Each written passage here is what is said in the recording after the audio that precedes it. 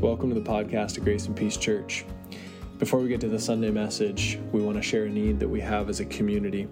We had to burn through our savings during the COVID pandemic, and we would like to replenish that in order to stay on mission and continue doing ministry as Grace and Peace Church.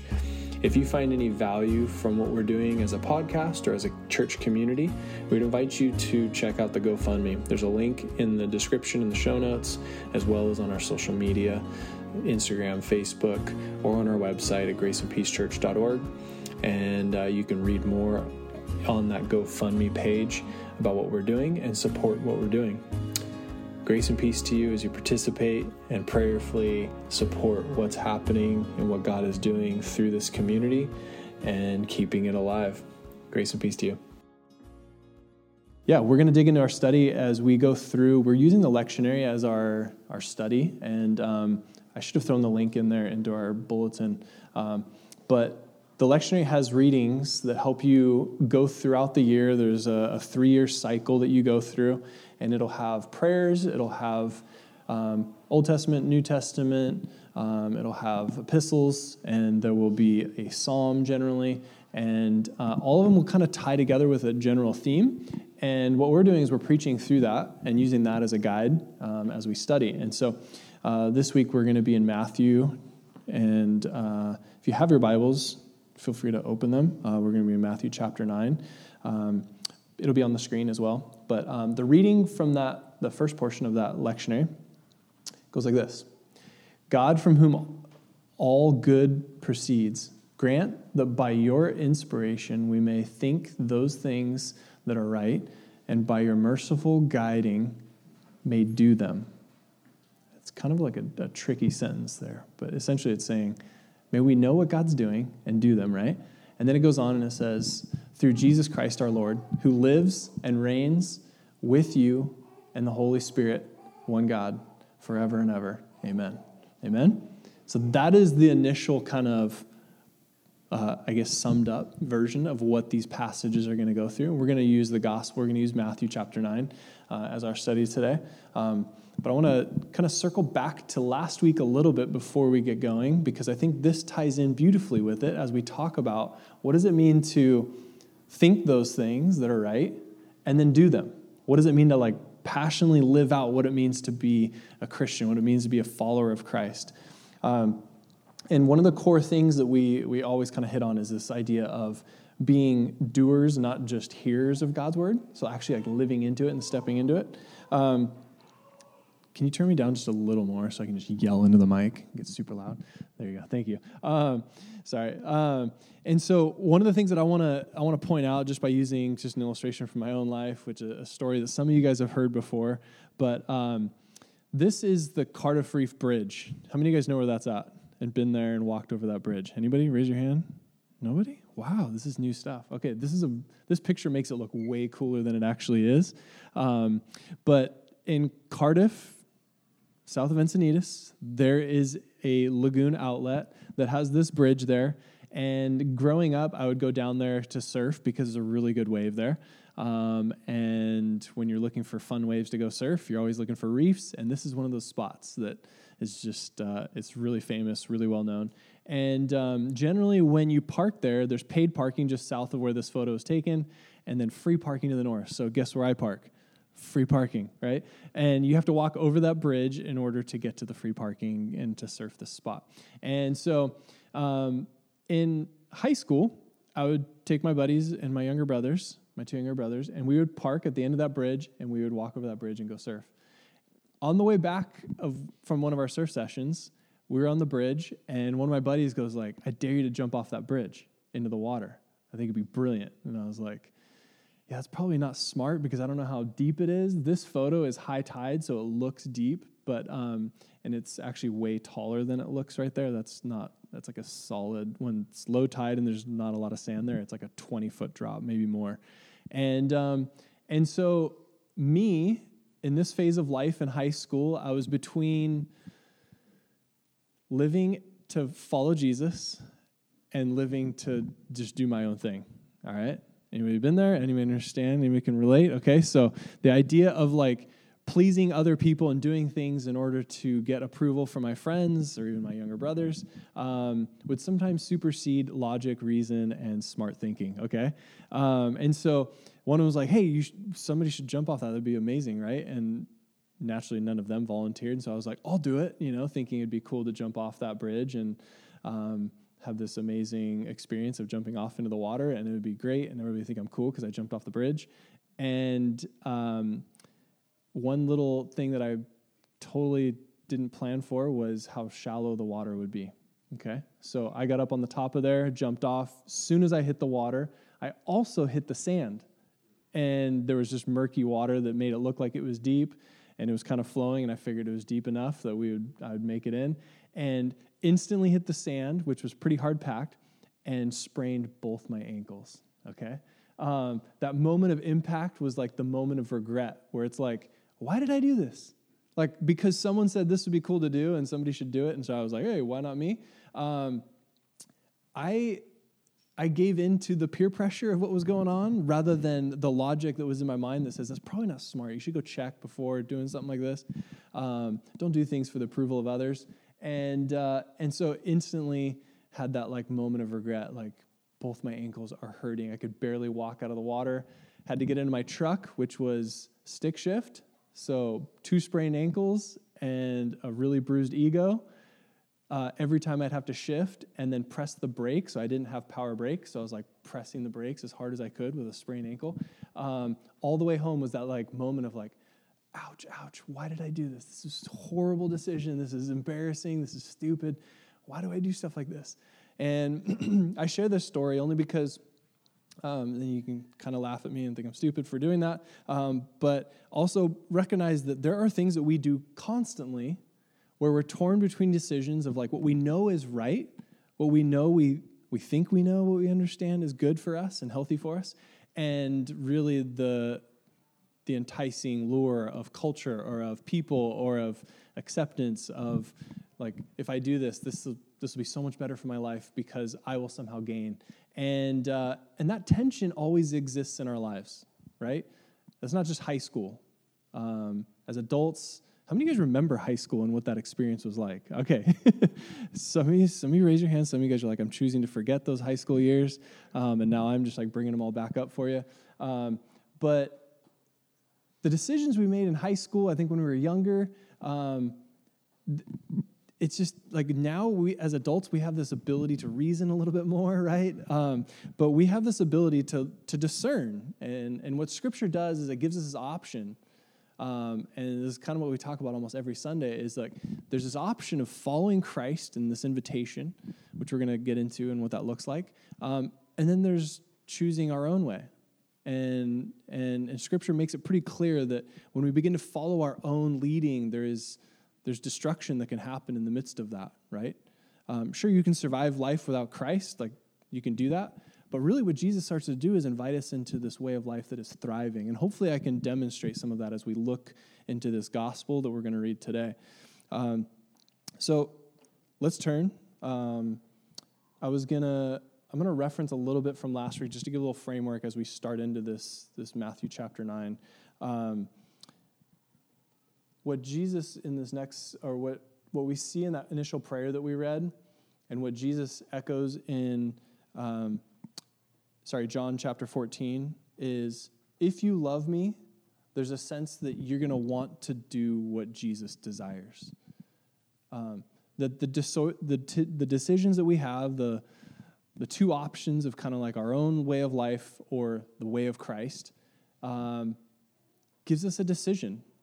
And what Jesus calls his disciples to over and over, he says, if you love me, keep my commands. There will be like a sense that I want to do what Jesus wants me to do in my life. He says, he who has my commands and keeps them is he who loves me. If anyone loves me, he will keep my word, and my Father will love him and will come to him and make our home with him, or them, male or female. The invitation is following Jesus. And I think that's where the beauty lies in what it means to live life in Christ. And so we're going to begin to look at what that looks like a little bit more. Matthew chapter 9. As Jesus was walking along, he saw a man called Matthew sitting at the tax booth, and he said to him, "Follow me." Sounds very simple. He just looks at this guy sitting in a tax booth and says, "Come follow me." And he got up and followed him. There's like an instantaneous obedience there, which we'll talk about. And as he sat at dinner in the house, many tax collectors and sinners came and were sitting with him and his disciples. And when the Pharisees saw this, they said to his disciples, "Why does your teacher eat with tax collectors and sinners?" But when he heard this, he said, "Those who are well have no need of a physician, but those who are sick. Go and learn what this means. I desire mercy, not sacrifice." If you want to circle or underline, that would be a beautiful thing to do right there. "For I have come to call not the righteous, but sinners."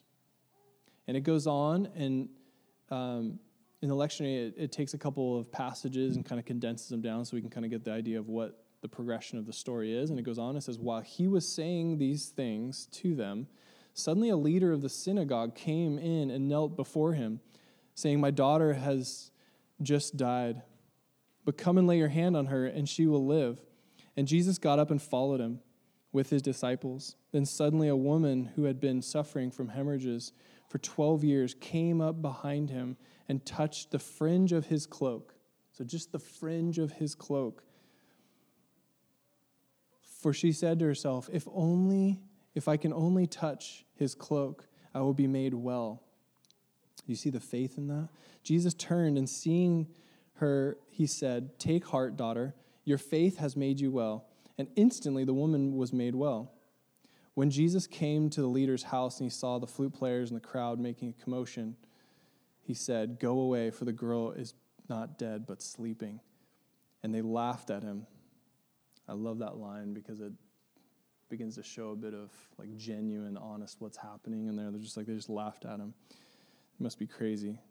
But when the crowd had been put outside, he went in and took her by the hand, and the girl got up, and the report of this spread throughout the district. The way of Jesus, the stories, the ways that he interacted with people spread throughout that area because of how powerful it was, because it went against what people understood to be the norm, right? The first part of this passage, it says that Matthew was called by Jesus, and he instantly got up and followed him. There's something mysterious about that if some random person came into this room and said, "Hey, come follow me," would you do it? Probably not, right? So there has to be something more to this story. There has to be something that the gospel writer left out, being Matthew, that there had to have been a pre-story. There had to have been something that Matthew had seen in Jesus prior to that demonstrated a kind of love, a kind of an acceptance, something powerful enough, just like the rest of the story that we read, to convince him to say, "He's calling me. This rabbi is calling me to come follow him," which in that day, it would have been a huge honor for a rabbi to come and say, "Come follow me, come learn from me." That would have been extremely humbling to experience that and to have someone invite you, a rabbi to invite you to do that. And so he gets up and he follows because he had to have seen something. There's another moment where another tax collector, Zacchaeus, experiences the same exact thing. They're eager. They'd had to have heard what Jesus was doing in that community. And then when Jesus comes to him, he says, "I want to come eat with you. I want to spend time with you." And they're, in that moment, just caught up in what Jesus is doing because they've already heard his testimony, already seen what Jesus was doing. The big question here that takes place is, why does your rabbi sit with sinners? Why does he hang out with sinners and tax collectors? And I would just invite us to really think about that. This is the Jesus that we follow. Why does he hang out with these kind of people? Why was he known for that in that time? And why was he criticized for it? Which is the deeper question. So rabbis in that day did everything possible to stay as clean as they possibly could, not just from germs, but to be ceremonially clean, religiously clean from anything that would put them at jeopardy from not being holy before God, okay? And so rabbis coming to Jesus saying, why would you hang out with these unholy people, these people that make you unclean, would have seen something in that is so unique and so different. But going back to rabbis prioritizing this, the reason that rabbis would prioritize becoming clean, staying clean, becoming religiously clean, because you could go to the temple and you could enact all these religious duties that they would require. All of those requirements were an attempt to prioritize God in everything. Okay, so hear me on this. Like, this is what everybody will be like, why did the Pharisees always criticize Jesus for, like, the whatever unclean things he did? Essentially, what they were doing is, why is he ignoring what God really wants us to do? And why doesn't he prioritize God in his life? And so here's the nuance. Jesus prioritized God in a different way. He demonstrated really God's heart that was completely different than the way that the religious culture prioritized God, right? So their idea was, if you stay clean, you don't touch anybody that's, got leprosy or any kind of diseases, and no dead bodies, no blood, right? And we see this moment where this woman that's been bleeding, hemorrhaging for 12 years, comes and touches him. They're like, this is crazy. You can't do that. That makes you unclean. They're doing everything possible to stay close to God. And what Jesus demonstrates is that the closeness to God is not connected to those things. The closeness to God is the people and their heart, right? So in an attempt to prioritize God, the religious people were completely excluding people. They were pushing people out. They were saying, you're not allowed to be here because you're not prioritizing God the way that we think that God should be prioritized. What Jesus comes in and says, no, I prioritize people, right? Like, this should be like a full, like, mind-blown kind of moment. I prioritize people because that's what God does. He prioritizes people before anything else, right? And that's why you see Jesus going to people with leprosy and touching them, and then people are like, you can't do that. And Jesus is like, no, I'm going to go, and I'm going to go to the least of them. I'm going to the people that need what he says, healing. In prioritizing holy living, they excluded people. And that is not what Jesus does. So why does your teacher, why does your rabbi hang out with sinners? He prioritized people. Because he demonstrated really God's heart, God's priority for people, God's priority for the kind of people that we're called to be. Instead of saying there's places you can't go, people you can't touch, and all these different things, he said, no, there is no place that's off limits. There's no place that I won't go and no person I won't go and interact with because I love them. I deeply love them. And his message over and over is, because I've not come for the righteous, I've come for sinners. He's like, I'm coming to set people free. I'm coming to bring new life. Isn't that a beautiful message? And I think that sometimes is where we end up. We end up saying, like, there's only certain people that I'm going to hang out with, or certain people that can be in my, friend circle in some ways. And we begin to push people away because we prioritize our own holiness versus prioritizing who God loves. Does that make sense? That we prioritize God's people first. And so what I want to do is I want to show you guys a video. It takes about 5 minutes, but I think it condenses down what would take me a really long time to really unpack when we talk about holiness, because these rabbis were prioritizing God and holiness. But I think sometimes our idea of holiness and what it means to live holy, right, can be a little bit twisted enough to where it prioritizes the wrong things. And when we understand holiness, we begin to get a bigger picture of this. So check this out. I think this does a good overview when we talk about holy and holiness. And we'll talk some more about it. You've probably heard the word holy before, or at least sang it in a church song once or twice. And for most people, this idea is really just connected to being a morally good person. So God is holy because he's morally perfect. Yeah, that is part of it. But in the Bible, the idea of holiness is even bigger and more rich. What it's really describing is how God is the creative force behind the whole universe. He's the one and only being with the power to make a world full of such beauty and life. And so all these abilities, they make God utterly unique, which is the meaning of the word holy. So a helpful way to think about God's holiness is by using the sun as a metaphor. The sun is unique, at least within our solar system, and it's really powerful. It's the source of all this beautiful life on our planet. And so you could say that the sun is holy. And you can actually take this metaphor even further in that the whole area around the sun is also holy.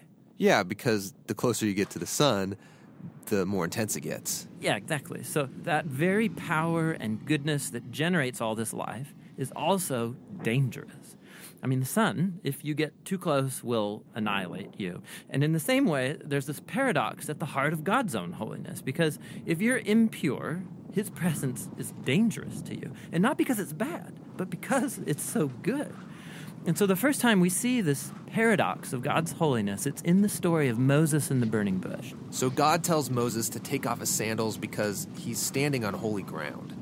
And Moses covers his face in fear, and God says, hey, don't come any closer. It's intense. It's actually that intensity of God's holiness that's explored even more in the stories about Israel's temple, which was the main place where God's holy presence was located. And at the center of the temple was this room called the Most Holy Place, this the hot spot of God's presence. And whether you're an Israelite living in the land around the temple or a priest working right in the temple, you're in proximity to God's holy presence, which is dangerous. Yeah, this is a problem. So how's it supposed to work? Well, in the Bible, the solution is that you need to become pure. So like being morally pure. Yeah, and that's easy enough to understand. But the Bible spends a lot of time talking about another kind of purity, being ritually pure, which is a state where you separate yourself from anything related to death, like touching things like diseased skin or dead bodies or even certain bodily fluids. All these make you impure. And becoming ritually impure isn't necessarily sinful. What's wrong is waltzing into God's presence when you're in an impure state. And so that's why God gave the Israelites very clear instructions for knowing when they were impure, steps to become pure, so that they could go into the temple again. So that's what the book of Leviticus is about. Right.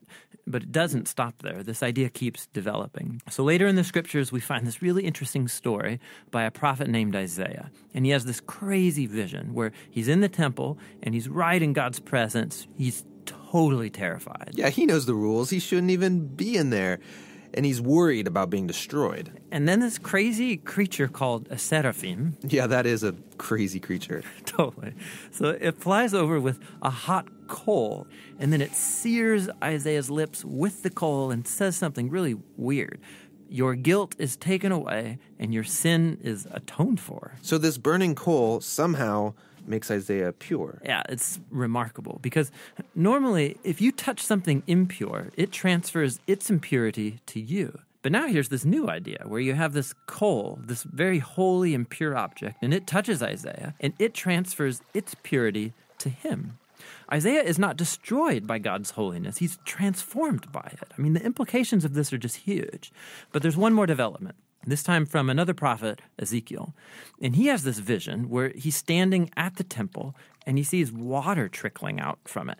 And then that water turns into a stream, and then it grows into a deep river that starts flowing through the desert, leaving this trail of green trees behind it. And then it flows into the Dead Sea, making everything fresh and alive. So instead of becoming pure first and then going into the temple, here God's holiness comes out from the temple, making things pure and bringing them to life.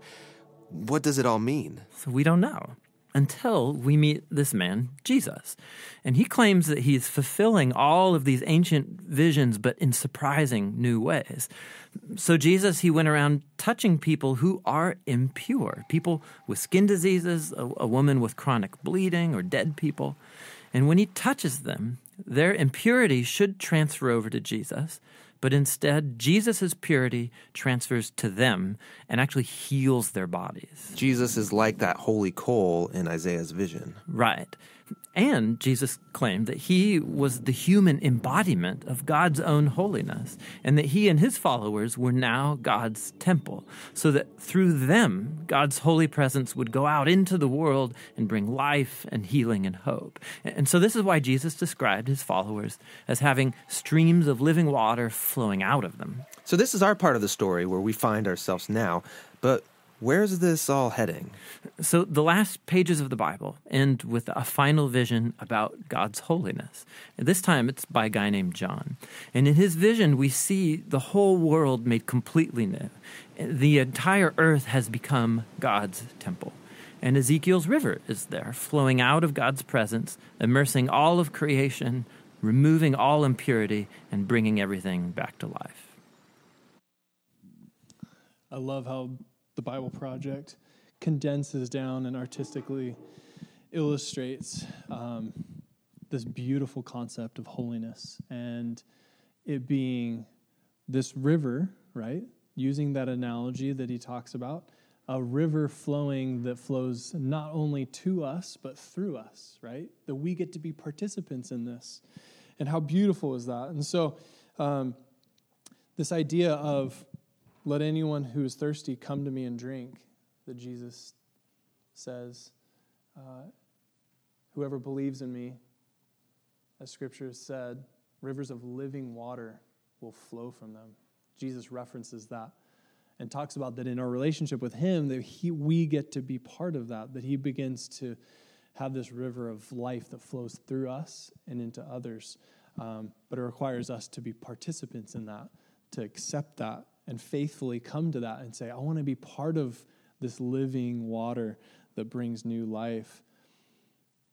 We see the people that come to Jesus, the woman, the temple priest that comes and says, can you heal my daughter? They both came with faith, didn't they?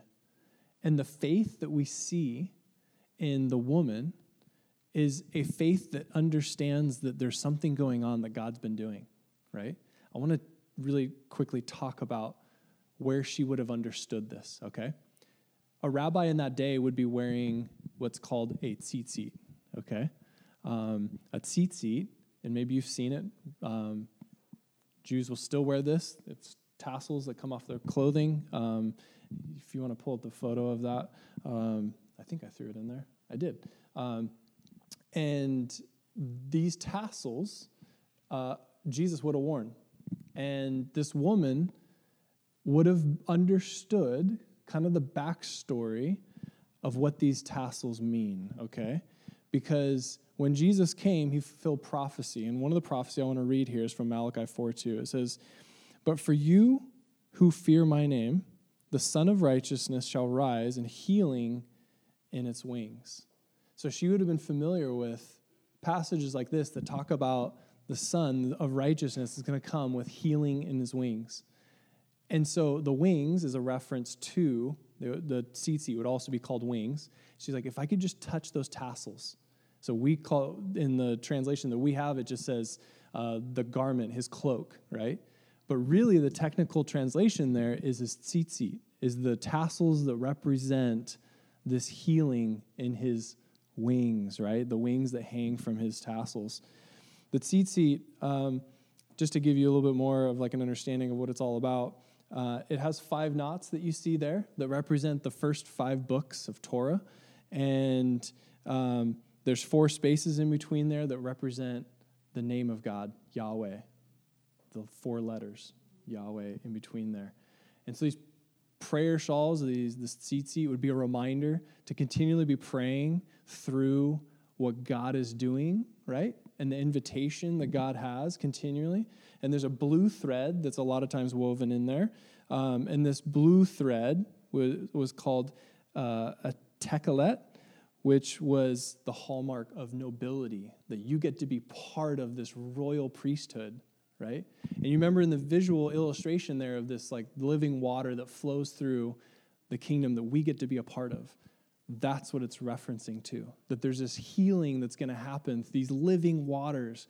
And so when she comes to him and says, I just want to touch his cloak, there's healing in that, she understood what God's already been doing and was continuing to do through Jesus. And I think it's just such a beautiful illustration of the kind of faith that I think we're invited into, that recognizes that what Jesus is doing is coming and bringing healing, and he's inviting us to be part of this royal priesthood. We get to be part of that. We get to be connected to it.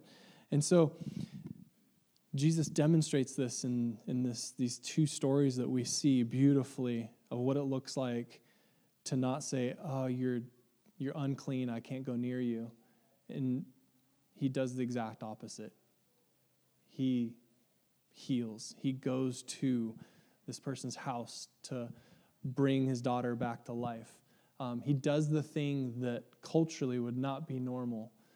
He's criticized for it, right? They ask, why are you hanging out with sinners and tax collectors? Why are you calling these people? And he's like, because I love them, because I deeply care for them, and I want to see them redeemed. He's like, I want to see them experience new life because of what sin does in our lives.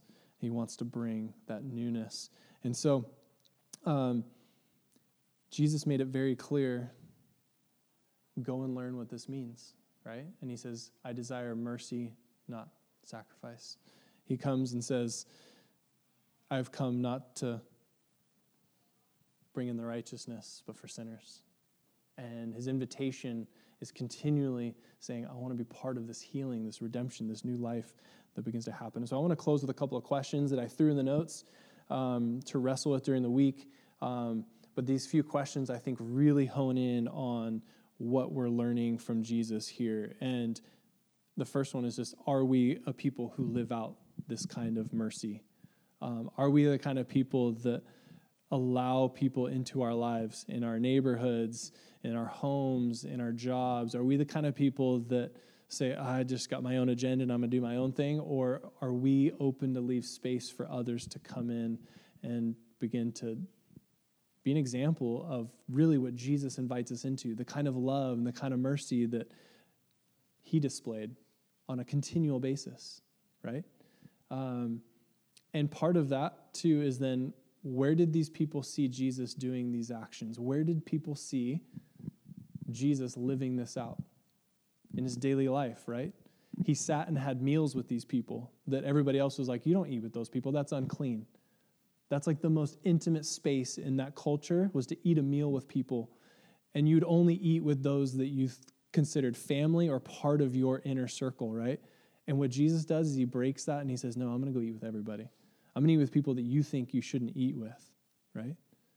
So does that challenge our thinking? Does that challenge our actions to say, are we willing to spend time, money, effort in your day, in your week, to spend time with people that maybe not fit your agenda or your circle or the way that you think that people should be living? And where do people see God at work in the lives of believers? Because I think tied to this is there's a witness that took place. Jesus lived out this beautiful example to where like Matthew and Zacchaeus and other people would just go like, yeah, I want to be part of what you're doing, because they'd seen the way that Jesus had lived. They'd seen the way that he treated people. So much so that then they went, I want to be part of that. I want to connect more with this, because this is beautiful. And so there's an invitation then to live a life of holiness, a life that says there's something unique about them. Like, why do they live this way? The people that convinced me that Christianity was a real thing were people that said, hey, come on over for dinner all the time. They were constantly had their door open and said, hey, come hang with us. In their lives, they continually were generous towards me. That they always had space for me in their lives, and they were constantly asking, hey, how can we be praying for you? What do you need help with? How can we begin to serve you? And I was like, this is weird. Nobody does this. But the way that they lived made me go, there's something different. Like, you guys are caught up in something that's completely different than I've ever seen. And then I discovered that it was Jesus.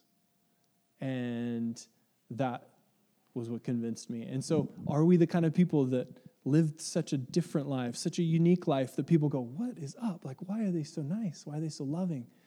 I just feel like that begins to challenge the norms of what culture sees and is around on a day-to-day basis. And then the last part, I would say the last question is like, how mature is your faith? Like, do you have a faith that says, I'm not going to be polluted by the world, that I will not be convinced, going back to my story, that when somebody says to do something foolish, something that I know will be destructive to my life or both my ankles, I won't fall for it. That I will be so focused that what Jesus invites me into is such a better life. that I don't need to please people. I don't need to do things to win the approval of others or of our culture, that I can do things because I know what's truly good in Christ. And so that's kind of why I shared that story, to kind of come full circle and say, we have decisions to make about our lives, the things that we're going to prioritize during the week, the things that we're going to care more about. And my prayer, what Jesus invites us into, is that we would prioritize loving people, right? And sometimes my actions,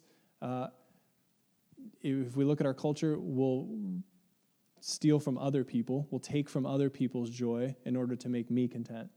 What if we began to flip that on its head and begin to live like Jesus and say, I'm going to do what it takes to put myself second and others first, and begin to love others, begin to prioritize others around me, rather than my own agenda and my own needs, number one. And so I know this is a challenging call and an invitation, but it's so beautiful to see how Jesus begins to do this and what it begins to do, because it says communities started talking about this. Word spread everywhere about what happened because of the way that Jesus prioritized people.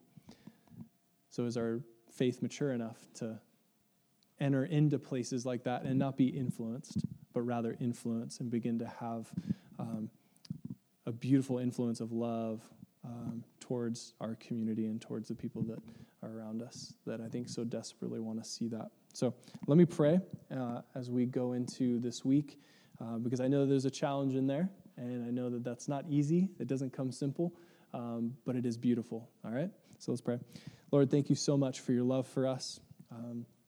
Thank you that we have these beautiful stories of ways that you interacted with people and the ways that you pushed back kind of the religious norm of that day and even today of what it looks like to love people, to begin to step into opportunities where we can begin to reflect this river of life that is flowing through us, that is flowing into us, through us, into the world that we live, that I think so desperately wants to see that. And so work through us. I pray that your Holy Spirit would guide and lead us as we go into the rest of this day and this week, and give us opportunities to see needs around us and begin to live out that love that you invite us into. I pray this in your name. Amen.